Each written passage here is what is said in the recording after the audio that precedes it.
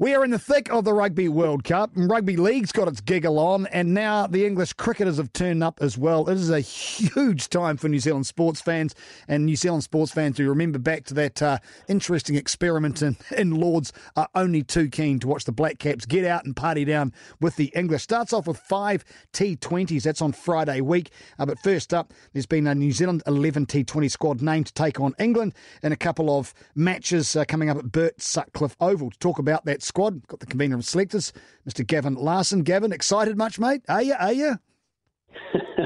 Yes, I am, Darcy, actually. It's you're right, mate. It's the start of a big summer of cricket, and nice to have the English back on our shores. And, we'll start with a couple of T20s with this New Zealand 11 and then into the internationals the following Friday. So the nature of your squad, there's a 12-man squad that you've named. There are some names there, obviously, that are well known to cricketing fans, and there's a whole lot of outliers we have no idea about. How did you come to the selection? What was your process? Who did you need to involve and why?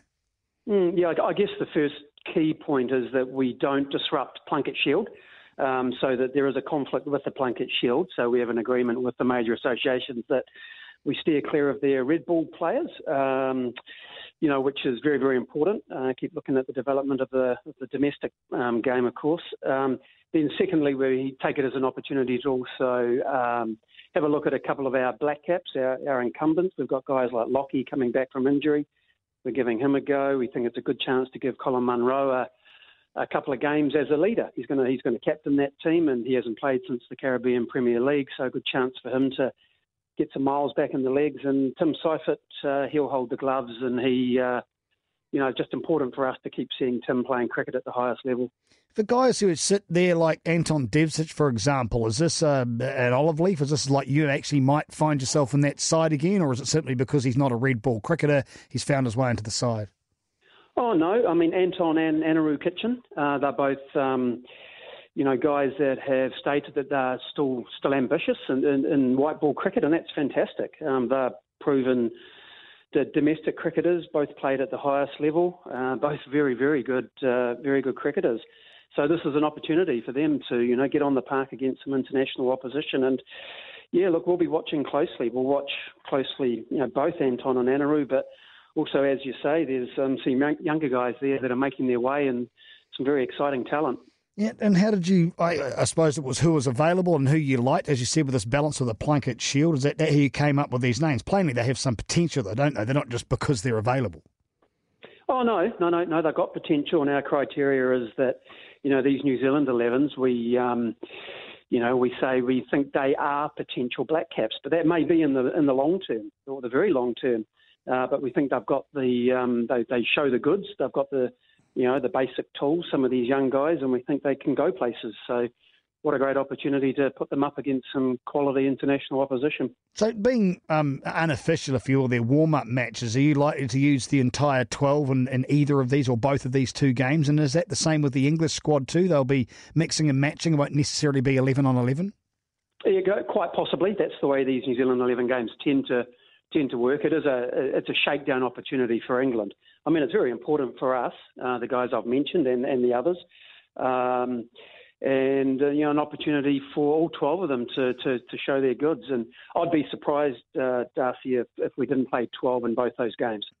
As far as Ferguson is concerned, I'm very glad I'm not an English batsman with him coming back. What was a 6-week layoff with that damage? What was a thumb or was it a finger? I expect he's absolutely on fire at the moment, ready to get out there.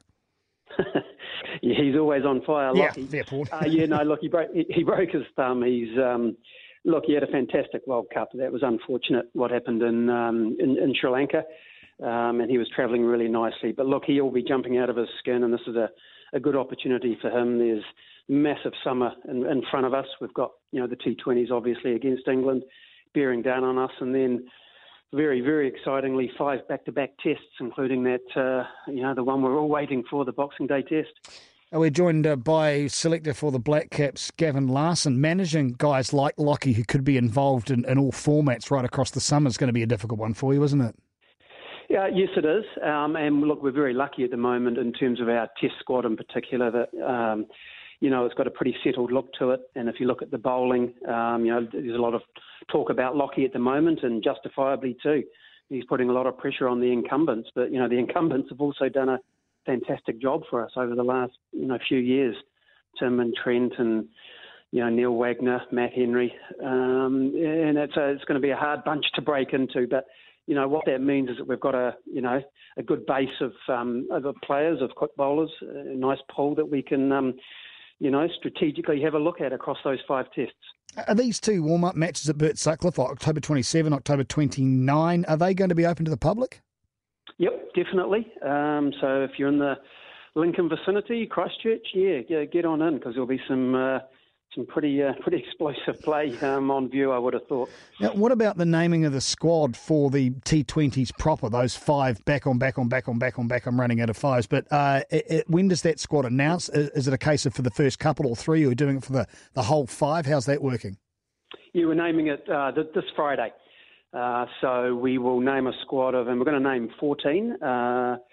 And it will be for the whole 5 games. Okay, and as far as the test, which gets underway, what will it be, 21st, I think, of November? When's that squad going to be coming out? Yeah, about a week after that. So we're going to keep a close eye on Plunket Shield, and obviously also monitor, the incumbents, just see how they scrub up after their domestic play with their major associations. Wouldn't expect too many deviations from the norm in terms of that test squad, but. As I say, we start up at Bay Oval and Seddon Park, and exciting start to the season, isn't it? Yeah. Do you have a full quiver to select from when it comes to the test? You're not relying on anyone coming back from any form of injury. Obviously, Lockie Ferguson was the big one there, but otherwise, you're pretty good there. Yeah, no, I'm touching wood as I say this. But at the moment, no, Darcy, we're okay. The boys came through.